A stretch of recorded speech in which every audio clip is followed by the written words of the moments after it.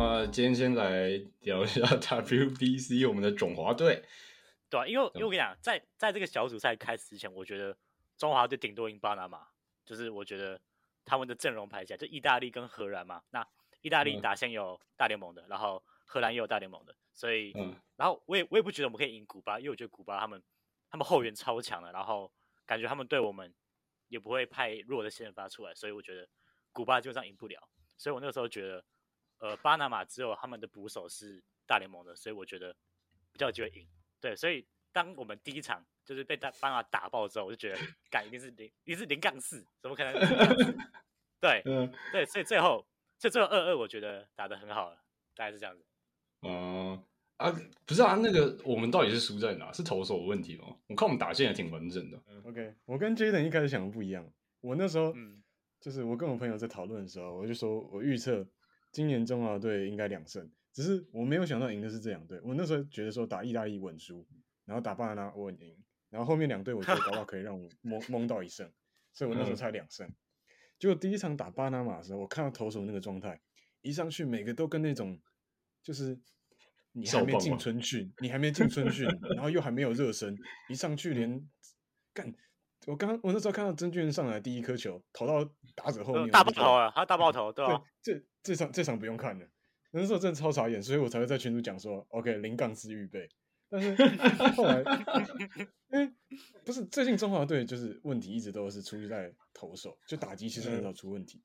但我没有想到，我那时候第一场看完的时候我没有想到打者，我没想到投手这么烂。但是还好后来就是打者真的太强了。那我再讲一下我就是对这次经典赛的一些想法，就是我已经很久没有看到，就是任何台湾的棒球可以让我觉得很热血。然后我看完这场比赛，我会想赶快看下一场。对，然后看完意大利的时候，我超级想看下一场打荷兰，因为我觉得真的很有得打。然后后来也真的赢了嘛。那时候张育成打那支满贯炮，我在家里鬼吼鬼叫，叫到好像什么没发生什么事一样，真的。对，所以虽然没有晋级啊，虽然垫底，但我还是觉得他们打得很好。我讲个故事，那时候张育成打满贯炮的时候，我们那时候在那个国王主场写新闻稿，我们全部人都很认真在写嘛，就是在 key 啊，这些大哥在赶稿。他们播完那个里面的球赛之后，他就开始在播 WBC， 结果干他扛着满贯炮，全部人不写了，直接出去庆祝，然后去酒吧看，酒吧里面都是记者，这样子超好笑的。我们去间酒吧，然后看真的是很沸腾，然后我们全部就基本上啦，在里面的人应该一般都看不懂棒球，就包括我也是，我也知道基本规则而已。对，所以我说打得很好，就是像很多你可能平常没有在关注棒球，但你还是会看得很嗨，看得很热血。这就是国际赛要的效果。那你去看2017的经典赛，我不觉得，不要说你有没有在看，你没有在看棒球，就算有看棒球的，你看没多久就不想看了。真的，中职，可是等一下我问你们一个很不知道是算真实的问题吗？你们会觉得中职是有点像个自爽吗？大家的打击率啊什么看的都很漂亮，可是一到国际赛就爆炸了。你觉得算是自爽联盟吗？以前我会觉得是，但我觉得现在应该算是稍微比较正常一点点。虽然就是因为我觉得国际赛你打得不好，跟什么中职是不是自爽联盟其实没有太大的关系。因为第一个你要看你的调整状态，第二个你要看你的临场表现。就是这种短期的杯赛其实有时候不是比实力，像这次很明显，你说我们投手真的有比巴拿马烂这么多吗？或许搞不好真的没有他们强，但是真的有烂到那么多吗？我真的觉得没有。只是看起来你就会觉得说，我们投手好像在投春训，他们已经准备在打季后赛那种感觉，所以看起来你就觉得我们投手好像很烂，但其实我觉得实力差距没有这么大。所以就算就是有没有准备好的问题。对，就是对，我觉得这次中华队的热身赛比较自爽的。所以回归到原本我刚刚问的问题，就是你觉得就是中职有在进步就对了，就相比中职有在进步，前2届 WBC 这样子。对，我觉得中职有在进步。Jaden 呢？你怎么看这次 WBC？ 其实我觉得这次被淘汰之后，还是会有就是酸民嘛，就是觉得说就是中华只会靠张育成嘛，然后可能还有就郑宗哲这种旅外的球员，但我觉得像我们这次在中华职棒的打者，像林立啊，还有陈杰宪嘛，跟张坤宇，其实打得都很好，所以我觉得其实我们打者是有实力的。那我也不会觉得说就是真的在自爽，因为我们在打有一些旅日的嘛，国外旅日或是在美国小联盟的投手，其实有打出好成绩，所以我会觉得，对啊，我们的实力其实也没那么差。那你们觉得说打击是好的啦，打击是好的。你们会觉得，就问一个我觉得还算挺核心问题是，你会觉得台湾人给这群选手太多的压力，导致他们有时候会失常吗？还是你觉得这些给的压力是必须的？就像网络上都，比如说有人投不好就诅咒他全家之类的。但是我觉得大部分国家都是吧。对啊，我觉得这是一个常态对啊，这是个常态。体育职业比赛的常态，因为也不是只有台湾有酸民，每一国都会有，一定每国都有，只是我们生活周遭只会看到台湾的酸民而已。对啊，只有台湾的酸民。那你不会觉得我们对他们有点太严格吗？还是你觉得会有可能有什么替代方式可以帮助，就是我们的棒球继续往上走？我觉得这没有那么一体两面对吧？因为你一直酸，就代表说你很在意嘛，或是你有在关注啊，对吧？只是可能就是他表达的方式不一样而已。而且就像这次不是，比如说我们台湾的应援方式，有些人会觉得哇很热血，像我们这种人，我们就觉得很热血，但有些人也会觉得很吵啊。我那天就看到有一个，就 YouTube 现在很多台湾应援的影片嘛，然后我就在下面留言看到有个人说，他平常没有在看球，然后那天想去享受看看比赛，然后就会觉得台湾应援好吵，他觉得这是会干扰球员，然后我们台湾还在自己觉得自己很热血，什么自己是很棒的粉丝，所以就是同一种方式，那有人觉得好，有人觉得坏嘛，那套到酸民身上就是他只是就是关注的方式不太一样对吧？所以不一定是件坏事那 Jaden 怎么看？就是假如我们要帮台湾往上走的话，你可以给出一些什么建议？帮台湾往上走，看这也太难。我觉得就多经常看比赛啊，因为我觉得今年 WBC 打完之后，会看棒球的，我觉得人数会增加。像我之前有在群组讲过，就是我们有机会朝那个方向走嘛。那我也觉得说，就是台湾的球迷，就是愿意进场看球的球迷也会变多。毕竟棒球的球票其实还蛮便宜的，所以我会觉得应该会进场数意愿会增加，这也是一种帮助球队的方法，对吧？就进场支持，代替在网络上责骂这样的。确实，就是你要让棒协或者球团们知道说真的有人在看，他们才会更努力想要去经营或是行销之类的。那这次假如要你选，就是我们中华队最让你惊奇的选手是谁？我先吧。这个问题要好好想一下。对，就是除了明显张育成以外，我觉得张育成这个是大家都吓到，包括我自己没看球员，我看他真的好屌。除了张育成以外，我觉得我可以先讲，我觉得是黄子鹏因为我觉得我当初看中职的时候，我觉得黄子鹏的球只能压中职打者，就是我觉得他的球速就是没有很快，而且球威也没有很好。虽然他的控球算是蛮精准，就是可以控到边边角角的位置，但我觉得他这种等级的球威，我觉得打到外国的打者有点压不太住。可是他在第3场先发上来的时候，其实有证明他是可以，他的控球是精准到可以压制对面打者，就是对面打者可能可以打到他的球，可是会打得很不舒服，所以就对战的组合是明显有发挥出他的优势的，所以我觉得他会是比较令我意外的球员。但我可以反驳一下吗？我觉得黄子鹏那天没有投好，我觉得真的吗？他实力不在那边，他那天保送真的太多了，就是他那场比赛以他那天的状态，我觉得不应该投的那么辛苦。他不是后来只投2.2局吗？对啊，可是我会觉得，他有撑过就是危机，像胡志伟就没有撑过去啊。但你要想，他是一个低肩侧投的选手，通常我觉得很少打者在打这种第一轮、第二轮打这种投手的时候，第一轮、第二轮就可以打得很好的，对吧？而且尤其又是这种短期杯赛，对啊。可是你要想第一站胡子瑞连胡子瑞都没有撑过去，那你觉得还有谁可以撑过去？就是确实对啊。确实，那黄子鹏确实是有撑过危机啊，确实是虽然他比较早就被换下去，对吧？只是我本来对他预期，我觉得他可以投得更好。那真的吗？那这是我们的预期，那我觉得这是我们预期不一样，对吧 ？OK， 那我要讲我惊奇，但我觉得很多球迷应该跟我预期一样，就是胡哲元，他那天真的投得太好了，我完全没有想到。是打荷兰那一场吗？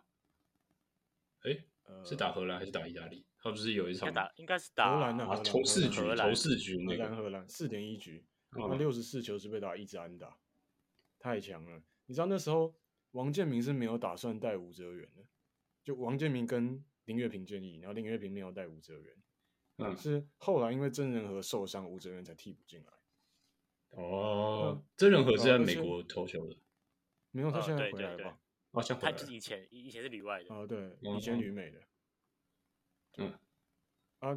你看他原本甚至差点没有入选啊，选进来之后前2站也没有让他上场的机会，然后就对荷兰那些大联盟投手，大联盟打者4.1局只被打一支安打。这是我没有预先想到过的。我本来以为我们接下来就是我第一场看完之后，我就觉得我们后面3场应该全部都是投手车轮战，就应该不会有人撑超过3局那种。但没想到他一个人投了4.1局。在 WBC 能投4.1局，算真的挺强的。对，超级强。因为你预赛一个人最多只能投65球，而且你投到65球是会被强制换下去的。然后投61球，刚好撑完4局这样子。他好像64吧，64就刚刚好。也是很扯。所以你们一开始预估是一个2胜，然后一个是0胜，是不是？没有，我的预估是1胜，但是巴拿马输了之后，我觉得就是0胜。输了就是0胜。然后巴拿马第一天输的时候，你不会觉得干这届又跟上届一样的？就是差不多啊，那个时候差不多就是这种想法。那超级失望。而且你不是觉得每次转到教练组，就是他们牛棚那边，不是牛棚啊，就这个板凳席那边，然后看他们教练组，就想说这群人到底有没有在做事那种感觉。我觉得第一场教练真的要担大锅，因为很多像是曾俊岳就是一个最明显的，就他一定根本没有热身就只会被丢上来，不然他怎么可能？他就算再紧张，怎么可能丢到打者后面去啊？他好歹也是一个职业选手，在中国中职也是很有名的。那你会觉得高宇杰他是一个点吗？但就是状况不好啊，就是状况不好，没什么好讲，太紧张，就是状况不好，对吧？可我觉得高宇杰打击就是那样子但他那天连手背都没有很好你说他没接到球是不是？对啊，而且不是只有1颗全部回传球他几乎1颗都没有接到。对啊，我觉得这支金也在连吉利吉捞的主杀都传的比较好。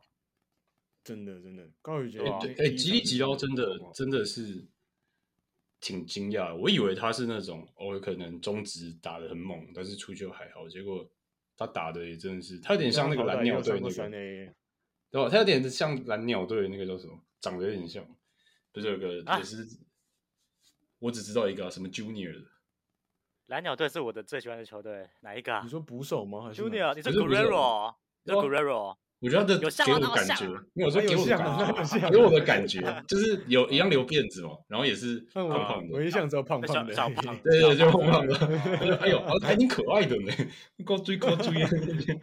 但是拱冠我忘记第2场、第3场那个接捕真的有点吓到我。可是我觉得他是接不惯，一直不易，然后接外高飞球，他就接不到，黄子鹏的球，有没有这可能？就是因为他是侧投，很有可能，对啊，所以我觉得让我有点怕怕的，但还好我们那场打击很好。这次打击真的吃禁药，真的超扯的。这是中间的台湾一直以来打击都还不错，就是烂都烂在投手。对啊，好像只有上一届12强投手很强，不然再往前几届。就投手强的也就那几个，什么王建民之类的。王建民真的好强，还在蹲捕。哇，王建民之类的，然后只能讲出王建民这个名字。对啊，我前几天就去看他一个65球投6局，哦，有啊，日本6局0失分呢。那天我爸还在讲，他就讲说，看这群人到底是混什么吃的？妈的，投2局就投60球，看那有什么毛病？这我爸超气的。没事。但是我觉得要帮中华队投手讲话，就今年主审真的不太友善，就很多那种边边角角或是就是有一点讨论空间的球，全部都是坏球。就他们的请不是大联盟的吗？我记得。但我记得我忘记听谁讲，他说他觉得有可能是因为毕竟主审还是会跟那种他知道的球员会稍微对他友善一点点。虽然我是不知道这到底是真的还是假的，算是一个罗生门。不然台湾的主场哪有可能这么不友善？他们会这样吗？就是对主场国家？我是觉得应该不会啊，但是就没有人可以解释啊。就是会投这么辛苦，很大一部分是因为好球带真的太小了，很多球我觉得投的很漂亮的全部都是坏球，然后后面就被搞到保送，所以也是心态被搞没了，对垒包，心态就开始没了。但是这只是一部分原因啊，主要还是真的调整太慢了。我们最后一场对古巴那个真的是赛程问题，导致我们那个就是没办法影响吧，毕竟还是累了，真的累了。我觉得能打成这样，张育成真的是太扯了。他不是说什么？他老婆说3点还3点半睡，隔天6点半就要起来，7点还6点半，对，超扯的。而且那些工作人员一定更晚睡，我觉得这支中华队，这整个台湾那个真还挺辛苦的。那我们下个聊什么？聊一下霹雳个吗 ？OK 啊，聊个霹雳。好啊，洋将大限是明天中午吧。那先从最难选的梦想家吧，4选3。你们假如你们是凯哥他们剧院，你会拆掉哪一个？我先讲，因为毕竟可能对梦想家了解没有你们2个那么深，所以我先讲。我的理解啦，就是我觉得大 B 是首先不会动，因为他有点像是梦想家那种攻守中枢的感觉，所以大 B 我觉得不可能动。那再来是新补进的那个麦卡洛嘛，那我觉得麦卡洛会留，虽然说他第一场打得很烂，但是梦想家很欠缺一个就第4节可以自己把球弄进去的人。那麦卡洛就是这样的人，虽然说他曾经受过大伤，那能够恢复多少还不太确定，但至少他在伤前是有这样能力的人。那剩下2个就是卡拉曼跟波因特嘛，对吧？对，那我记得波因特的数据应该是比较漂亮的，那也会有比较多 highlight 的球，但是我记得好像卡拉曼跟大 B 搭配下来的效果好像稍微好一点点。那波因特可能虽然说数据很好看，个人表现很好，但可能在帮助球队赢球这方面可能会稍微略逊一点，所以我觉得有可能是波因特。那这一段呢？我也会选波因特，因为我觉得一开始我觉得都跟 G 特的出发点很像，因为我觉得大 B 是不太可能被动到的，因为他就是一个比较传统的中锋嘛，那你也不会想要李德威先发，所以大 B 基本上不要出来，台湾魔兽，不要这样。V 基本上不会被动到。那我觉得梦想家最缺乏的就是外围的火力，因为他们简浩回来之后可能还好，可是你会看他们先发是只有卢冠良比较能射嘛，那今年也没有沃克，所以我觉得波因特比较吃手感的外线会对他们比较不利。那麦卡洛在去年在国王的时候，其实他的投射表现是蛮不错的。那即使是他第一场打的真的蛮烂的，那我相信他可以调整回来。就是我觉得你与其说留着波因特，然后看能不能打好，你还不如赌一把麦卡洛会有比较高的上限。所以我觉得麦卡洛，是我会比较想要留下来的。那卡拉曼在进霹雳之后，其实花了蛮多场比赛才调整回来，大概5-6场嘛。然后他刚进联盟打的那几场，其实真的都是完全不知道在干嘛。但其实只看到他在场上的时候，球队的胜率是很高的。然后可以看到他第4节的篮板增强能力，然后他跟李德威在场上的时候，其实效果是不错的。然后还有前面3节可能跟大 B 在场上的时候，刚接特有讲到，就是搭配的效果。然后还有胜率嘛，球队胜率也是一个保证嘛，所以我觉得，而且在最近感觉卡拉曼，像外线跟切入的威胁有在提升之下，我觉得还有机会再开发。那再加上就是麦卡洛他的外线这样子，所以我觉得波恩特可能是比较该 thank you 的吗？应该是这样讲。卡拉曼是不是有机会可以打一个延伸4号的感觉？还是他本身就是这样？他通常会打就是就高炮塔，只是因为很常会被拉到4号去，因为有时候李德威会上来，然后还有那个我忘记谁，可是我跟你们相反我会留波因特，因为如果他们要打进季后赛，就是他们现在跟领航不是领航员，工程师在争第4名那他要往上打的话，一定会对到国王队，不然就是富邦，就是现在这2队比较可能是第1嘛。那他们2个都有前锋型的洋将 ，Singletary 跟那个叫什么曼尼高，那这2个一定需要有一个大锁去锁住他，不然的话会打得太顺，那样打太顺啊。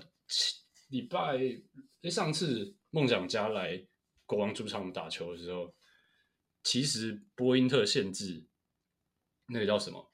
那个他们洋将发挥防得还不错，尤其是在防守上面，那个真的是各种追魂锅还有超解，所以我觉得他会 thank you。我有点想讲麦卡洛啊，因为他第1场真的是打的不在状况内，他连防守都有点站不住，所以我觉得是麦卡洛会被 thank you。那好，我觉得波因特在台湾联盟他是可以1号守到5号，我觉得没有问题，而且他场均主攻的数据也是现在联盟最好的嘛。那对吧？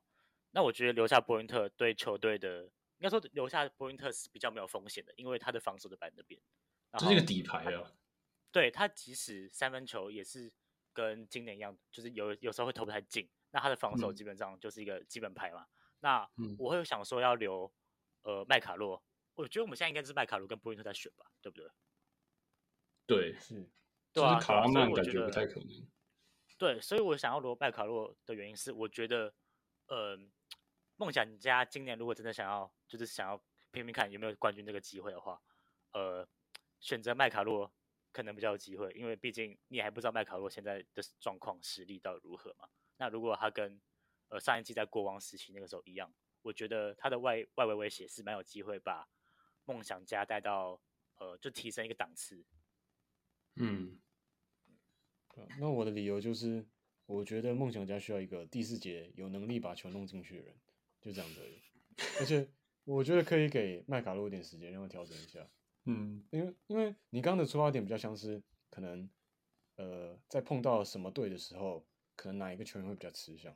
但是就像你讲的，假设如果现在不能赢球，就是连季后赛后面发生什么事情都不用想。所以现在应该还是以赢球为第一出发点。因为我那时候会想要选波因特的一个主因就是他组合比较多变，因为他可以跟大 B 配，然后他也可以跟卡拉曼配，所以如果你要打前面顺位啦，前面顺位通常除了领航员之外，都是一个前锋配一个中锋。那这样对的话，其实会比较好。再加上他们这季外线不灵光之后，他们会打防守反击比较多。他们的半场进攻真的是我看过这6队里面最烂，他比钢铁人还烂，知道吗？他林书豪来了之后，钢铁人的半场进攻我觉得是全联盟最强的，真的。他们来了之后，那天打国王那一场，看他们真的是顺到不行，完全挡不住。只是国王的进攻还是太强了，还是压过来。那下一队工程师你们熟吗？他们那个还可以，他不知道 Thank you 那个特坏 ，Thank you 特坏嘛？对吧？可是我在官网的球员名单里面没有看到 AB 呢。他们明天应该会重新注册。真的吗？还不会连续 Thank you， 连续 Thank you 2个人，然后再签一个没有人想到的人，对吧？你们有看那个泰勒打的第1场吗？他不是也打得我有看，打得打的超怪的，就是他也不知道。他不只是打得不好，他的场上的行为很怪异。你说他出肘吗？对啊，他就是各种动作都很多，像是抱怨，像是比较拐子的动作。因为他的抱怨不是那种摊手，他的抱怨是那种大幅度的抱怨。不是阿提诺，不知道 Max 不是阿提诺，对，我不知道 Max 怎么看到，就是他有一球没有放进，然后就狂捶球场的地板。这个人捡 highlight 是他出拐子去干人的那个。哦，对啊，这个也有。那我问你们两个一个问题啊，因为我很常在一些比如说 highlight 的留言区啊，或是直播的聊天室里面看到很多人在喷说，这个阿提诺怎么还在这里啊？什么时候才要滚蛋啊之类的。那你们对阿提诺今年目前为止的表现大概是怎么样？觉得你先有什么评价？我不知道我这样说对不对，可是我觉得如果他没有规划的话，他早就走了。怎么说？True， 因为我觉得，如果你今天你签下一个规划球员，然后你要释出他的话，你必须给他一个下文嘛，就是你不能说哦，我释出你，那你要怎么样，我不管你。那如果他没有球员签他怎么办？他是个规划球员那如果他没有球队的话怎么办？所以你觉得他？所以我觉得今年打得真的太烂了。他今天打的真的就不是一个洋将等级啊。虽然我不会觉得，好，确实是没有洋将等级，但我觉得如果你真的要释出阿提诺这样子一个规划球员的话，你就必须找到另外一支联盟，可能另外一个球队想要接收阿提诺的，反正就是必须要找到阿提诺的下家这样子。那如果找不到的话，就很难释出，毕竟他，对啊，他就是一个规划球员，对啊，所以就是比较麻烦一点，所以他们才会释出特外，而不是阿提诺。我觉得应该是这样。但他今年数据还是有18分、15篮板的，可是他命中率很低啊。我觉得真的是要看台篮，真的要看场上表现，对吧？因为我那时候在看啊，就是他，如果你要用台湾人标准去看，他打得很好。但是如果你要用外国人的标准去看，他真的打的，我觉得他比这季 Q 还打得烂哦。Q 效率超好的，Q 已经快40了，然后他效率对，他只是老了，他不管场上什么解读，真的都超强的。脚上有伤了，他脚上没伤的话应该会更强。真的，看他真的超猛啊！他规划来，我觉得有可能就国家队考量吧。就像刚刚 Jaden 讲的，如果没有找到下家，台篮不会有人敢裁掉这种新台湾人。那这样听起来，工程师很惨的。对啊，没有，我觉得他们应该上季是想要卡那个，就是多一个名额，有没有？就是不管他最后变本土还是，就是再开个新名额，他们可以多一只羊这样。只是没有猜好，没有猜好，就叫阿提诺放弃美国国籍了。所以泰勒很怪，然后阿提诺很烂，然后剩下一个不知道会不会是AB，然后 AB 很累，对 AB 超累，然后后面打到后面都没力气。对啊，AB 就3回了3节，他3节之后就没了。对啊，他第4节之后就没了。第4节要看摊手侠上场。摊手侠，那你们觉得他们那时候 Thank you 辛巴是一个对的决定吗？我觉得是对的。我当下也觉得是对的，因为你要把那些本土年轻的养起来，你靠辛巴绝对养坏。所以就他们最后一波都不用想，就往里面丢就好了。所以你们觉得，就是这支球队现在放眼未来，今年不是他们想要着手的年？对，今年有点难，而且朱云豪撞墙感觉挺严重的。他上一季很强就是从例行赛强到季后赛，然后这一季就是从一开始然后受伤嘛，回来的时候主控又不在。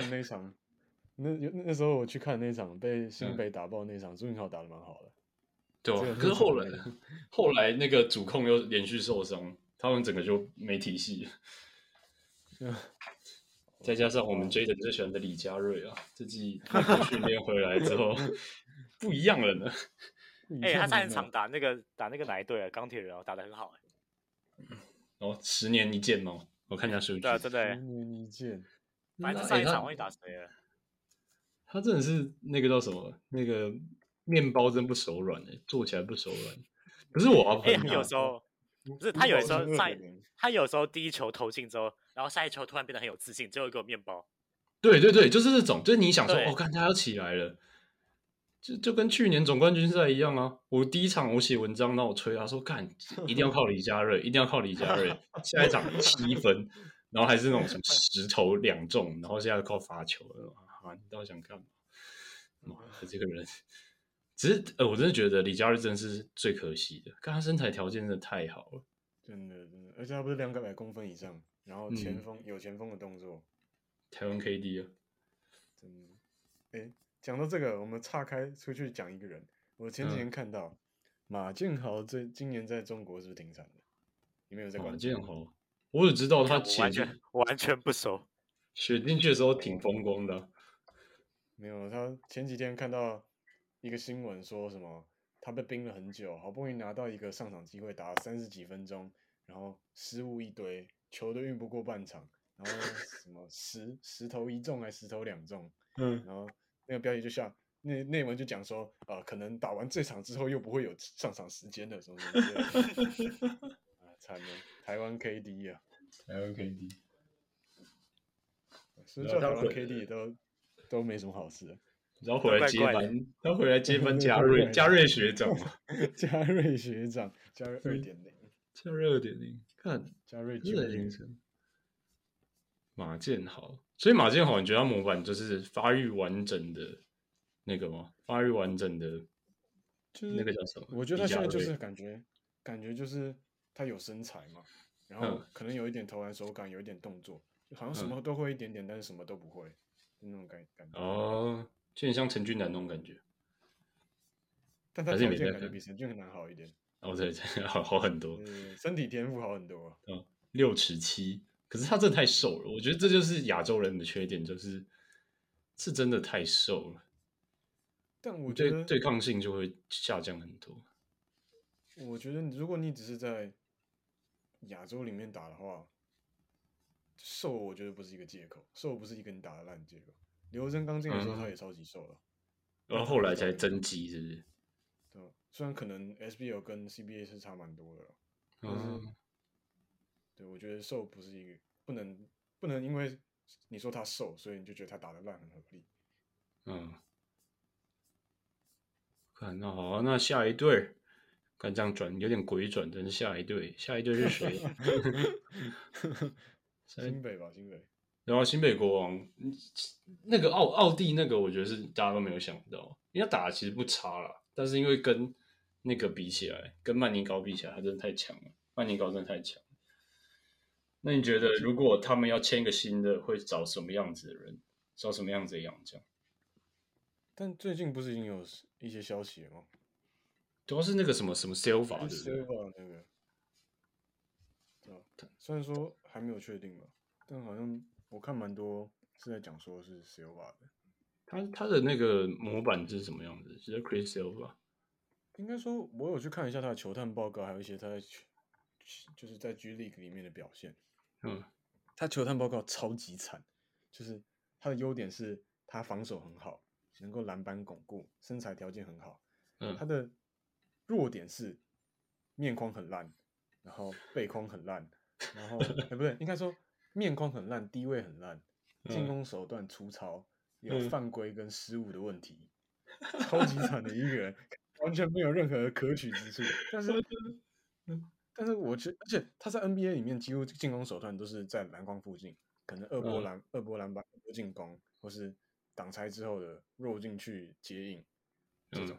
但是我去看一下他的 G League 的表现，我觉得他蛮适合台湾的，因为第一个他身材条件208公分，然后超级壮，然后协防跟补防是真的做的超级好，就是他真的防守工具人，对，而且重点是他有面框能力。他抛投有一手我觉得蛮牛逼的抛投，就他连在罚球线附近投篮都用单手抛的，我不知道他怎么投的。淫荡小抛投，为的那个。还有另外一个我觉得很适合是，他可以自己抓到篮板之后一条龙快攻。所以他基本的控球能力，对，就是可能很基本，就是对，所以我觉得可能换到 P League 之后，他会是一个蛮适合台湾球队的。就他有面框进攻，有自主进攻能力，防守又好，然后又能篮板巩固，然后又有移动能力，身体素质又好。假如不是这个 Chris Silva， 那你觉得如果就新北国王现在的就是整个球队配置啊，你觉得可以找哪样子的球员？有我吗？还是 Jaden 回答一下？好啊，那 Jaden， 我当然找射手啊，我怎么可能会找射手？纯射手吗？你说像悟空那样吗？那个怪怪的，我觉得找一个正常一点的射手，我觉得找一个效率比较好的射手。等一下再讨论一下悟空到底出什么问题，等一下讨论一下悟空出什么问题。那你想射手？因为我觉得新北的洋将配置其实没有需要太讲究，因为你基本上你季后赛就是带曼尼高跟穆伦斯吧，我觉得应该辩证的机会没有很高，除非你真的达到需要用第三种洋将的情形，不然就是可能谁受伤不好说，才有需要用到第三个洋将。那我觉得国王这边再补一个常人好像没什么意义，除非你要补那种奥地那种高炮塔，不然你球队就已经有穆伦斯跟 Q 了嘛。那我觉得你还要再补一个常人吗？其实意义没有很大。那我觉得国王今年三婚外线的火力都已经那么强了，那为什么不？那为什么不更强一点？那再补一个射手啊，对啊，我觉得算是对，而且国王今年我觉得他们进攻流畅，当然就是三分要投得进。那再补一个，我觉得如果你可以补到一个有持球能力的射手的话，会很好。就很像门利比斯利压缩到本土的，这样会不会有可能会压缩到本土的表现机会？当然有可能啊，可是我觉得如果你要抢冠军的话，射手应该是蛮需要的。如果真的要补强，对，像今年板凳真的不太给力，就火力来讲啦，除了简佑哲以外，可是简佑哲真的他表现有点太不稳，就可能这一场给你个5颗3分好了，下一场7投0中那种，看这是太恐怖了。看，假如国王队要选一个，我也是倾向射手，只是我可能射手有可能是比较大只，有可能像奥地那种类型的，因为对，差不多。你之后如果要打的话，很可能会遇上那个叫什么那个领航，因为我觉得他们会掉下去。我觉得富邦现在真的太强了，我觉得他们会到第2名。那之后可能是打领航员的情况下，领航员3支都大了。而且曼尼高去守任何一支都会超累，因为他们真的太壮了。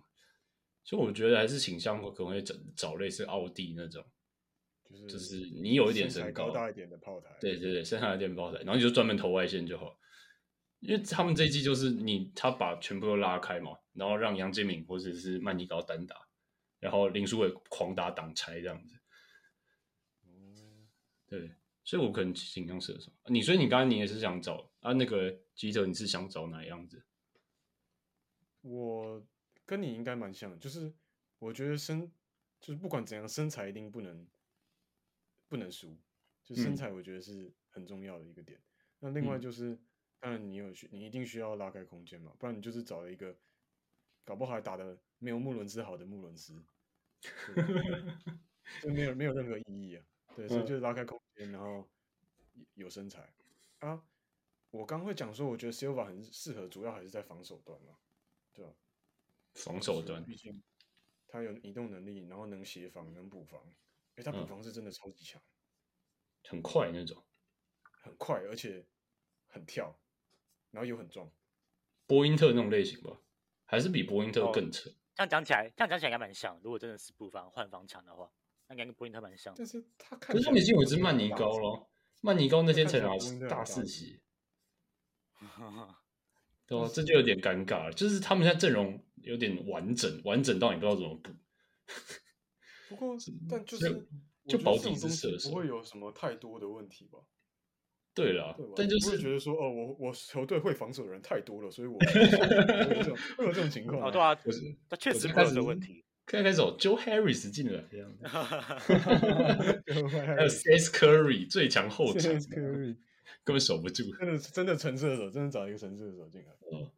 可是如果讲纯射手，那如果你要配的话，一定就是 Mullins 继续当中锋嘛，然后有可能曼尼高下来。可是曼尼高这季真的太强了，那曼尼高下来什么意思？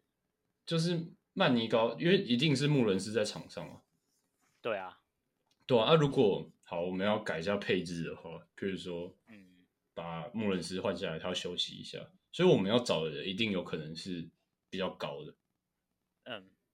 然后有一定的篮板能力。我觉得如果找 Chris Silva 的话，穆伦斯有机会可以休息。哦，所以你觉得找 Chris Silva 是挺正确的决定？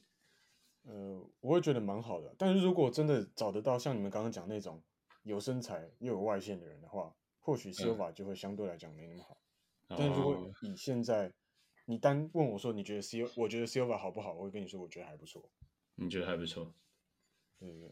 比起原本传的那个另外一个叫什么 Nicholson 的那个还好，是不是 ？Andrew Nicholson， 但其实我没有很认真去理解说他是一个怎样的球员。Jaden 对他有了解吗？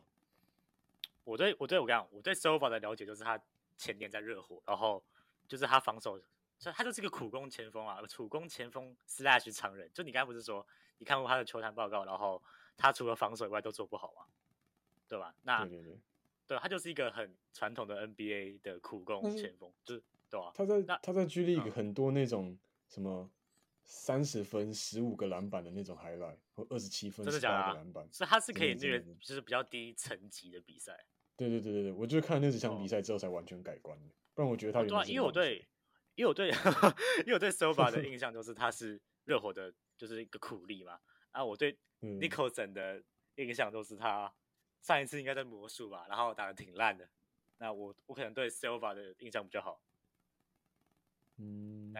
大概都是这样。Silva 有点像矮中锋那种感觉，对不对？有点像，有一点点，但也没有到那么矮。在208，在台湾208，在台湾208 69，对，在台湾打中锋绰绰有余，还可以，对，而且他够壮，我觉得是够壮。对啊，就是那种非洲体能怪物那种。好，那台篮最后一个悟空到底是怎样？悟空我们要定位这个球员，他是射手还是那种3D 前锋？不是这样讲有点怪。他怎么会是3D？ 他怎么会是3D 前锋？他防守还不错，我先看他防守至少有一点点东西。不是好，那先讲一点点，对。那好，那你怎么看悟空这个球员？你们怎么看？看我真的没有看法没什么想法，我也没什么想法。那悟空不是那就是一个我觉得悟空就是你把他跟P League 的洋将摆在一起，我会觉得他没有洋将的层级，大概就是这样子，就是很简单，就是他没有到洋将的层级。那悟空跟阿提诺你怎么看？对，来，悟空跟阿提诺比，哪一个比较强？我觉得要看球队的需求，因为我觉得他们差不多。你觉得他们差不多，所以你现在等于说悟空等于阿提诺，是不是？那你要看你球队缺哪一个啊？那如果你说你真的要比这两个球员谁比较强，我想一下，我觉得应该，我目前看，我觉得可能阿提诺好一点点。阿提诺好一点点吗？可是阿提诺你要看篮下抢不到篮板哦，他都是被洋将击夹的。可是我觉得常人在台湾就有一定的优势啊，因为悟空你在台湾其实不一定做得到事，除非他今天投的进球。那阿提诺如果今天投不进球，他基本上在禁区也是一个身材在那边嘛。那我觉得还是比较好一点点啦。就至少再不济他都可以做个苦工的意思吗？对，差不多。可是他苦工也做不太好。那好了，差不多啊，我觉得差不多，可能阿提诺好一点点，好不好 ？OK， 差不多，但阿提诺好一点点。对，大于等于啊。悟空场均才14分呢，他比杨敬敏还低。Max 怎么看？我怎么看？我怎么看都是2个，我真的觉得2个都差不多烂。因为我刚刚有比出来，所以你好，我先讲为什么，就是悟空是你在场上你会觉得他打球很认真，但是你会觉得他很奇怪，就是想说他这个人到底有打过球吗？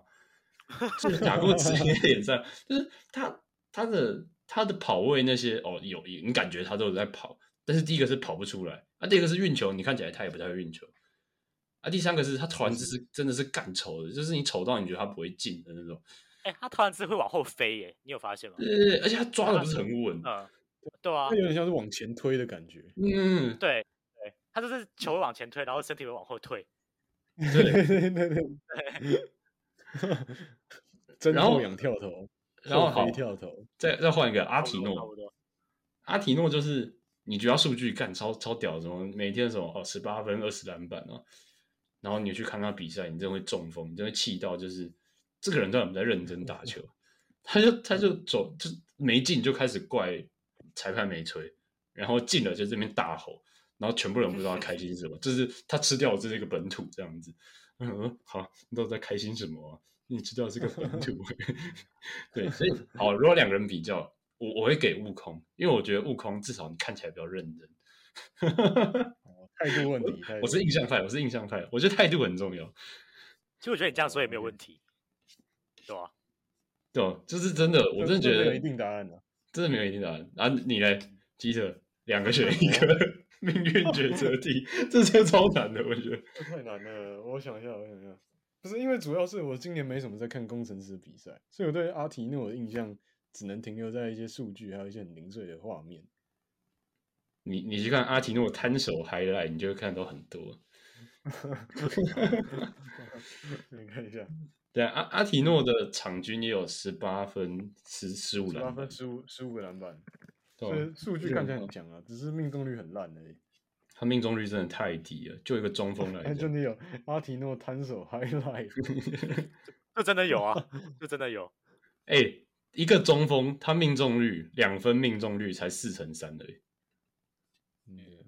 然后三分命中率不用要求了，2成，罚球命中率4成8，总投篮命中率4成6，一个中锋。那我如果2个一定要选的话，我还是会选阿提诺，毕竟我觉得他今年至少还算是偶有佳作，虽然真的很少，可能什么5场里面只有1场打得很好之类的，但是我真的觉得悟空真的太奇怪了，他很像是那种什么印度的野球场，随便抓一个人进来打那种感觉。对啊，你第一次跟他打球，会不会觉得他这辈子没打过职业那种感觉？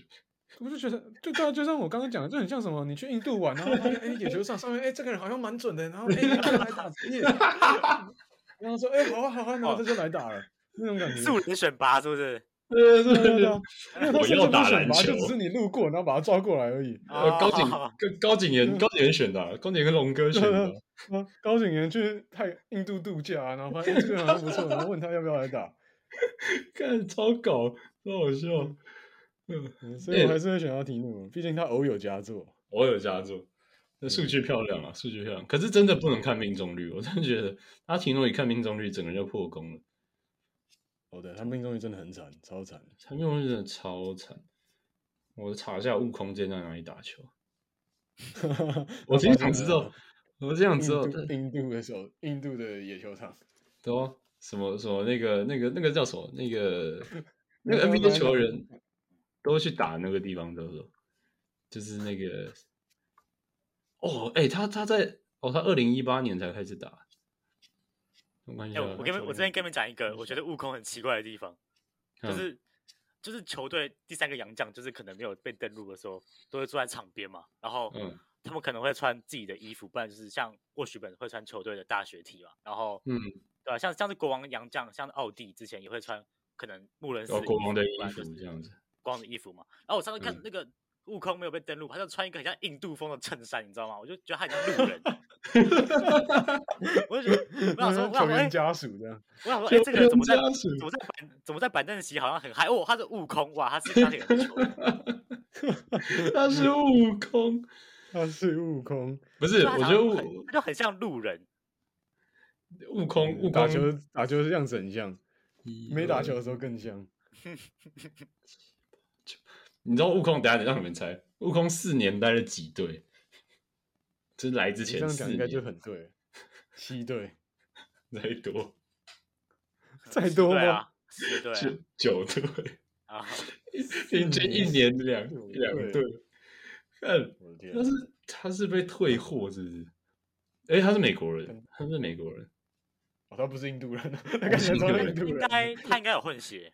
没有，他应该是他跟印度裔，然后美国人。哦，对，反正真的挺惨的，真的很惨。而且他从澳洲篮球联赛，然后一路打到乌克兰，然后最后跑去芬兰、罗马尼亚，这种看起来根本这强吗？芬兰蛮强的，可是乌克兰蛮澳强的洲职篮的成绩是高的，所以很高，我觉得澳洲很高。对，所以他从很强的开始打，然后越来越被退货这样子。哦，然后拿到霹雳，对不对？越来越差，越来越烂差。OK，这是被退货。然后现在霹雳给不要他了，下一步是哪 ？SBL。SBL 不是就是那个2个职业联盟不要的洋将全部去 SBL。对啊 ，Brandon Dawson 之类的。对，这个超惨的。还有什么？Brandon Dawson 不是跟哈校园吵架吗？你有看到那个新闻？他不是在 T1 吗？没有吧？他在台皮吧？对啊，他在在 T1 的台皮，他在 T1 的台皮。有啊，他们吵什么？你知道吗？我不知道，没有讲啊。就是后来采访那个哈校园就说，哦，就只是兄弟吵架，现在已经讲开了。我是不相信。对啊，哈校园脾气是很爆哦，超爆！他从以前在学校，你知道讲个故事，我猜你们可能不知道，他是 SBL 史上第一个被夺选出场的。然后你知道那时候达兴有一个洋将是黑人，我忘记叫什么名字，超级壮，那个壮的跟头熊一样。然后好像是哈校园要抓一颗篮板吧，然后可能那个洋将去犯他规之类的，然后哈校园超级不爽，就因为2个人都跌倒嘛，然后那个洋将头刚好在哈校园前面，他直接起来顶他的头，然后那洋将直接开始暴走，然后要追着他打，然后好像王建伟还是谁把那个洋将抱住才没怎样。等下，我查一下，这我想看，超校园打架。哦，那一定超多，你搞不好还不一定找得到我。超多。有，哈校园打架是第2个。那是 Byron Davis 吗？有点不太确定。我看一下。不是吧？不太确定。我只看到那个他在讲，操你妈的逼，你在吹什么东西？太多了吧，干！超多，这个而且动不动就在打架。他去当管理层之后，他也在骂裁判，我真的觉得这超怪的，这是不是恶习啊？我觉得这是台湾很奇怪的一个风气，就是那种什么球队高层会突然冲进来骂裁判，这根本不合理啊！对，还有打人的，我觉得打人是最扯。对，你看那些 NBA 的那种大老板，还不是坐在旁边乖乖的不讲话？上来一起扁。台湾想干嘛就干嘛，把这当野球场是不是？对啊，把它当自己家呢。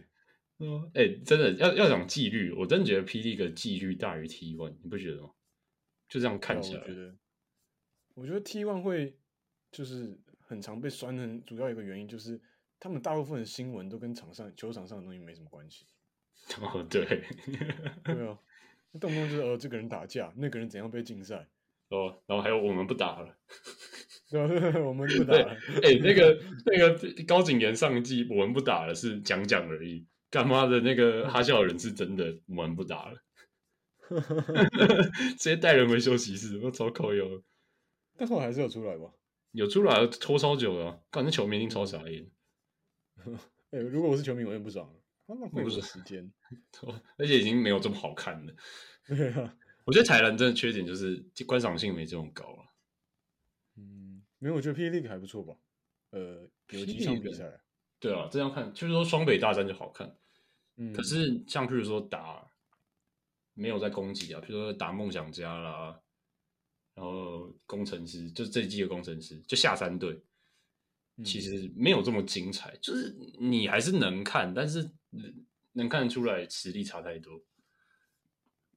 我觉得就还是回归到我们以前聊过的问题，就是球队真的太多了，需要整合一下。对啊，合并一下。海神有几个真的很强的，我那天看那个 Brickman 有烂队啊，但是就是2个联盟各自的球队有点少，就会变成有烂队的情况下，强队就很少。真的。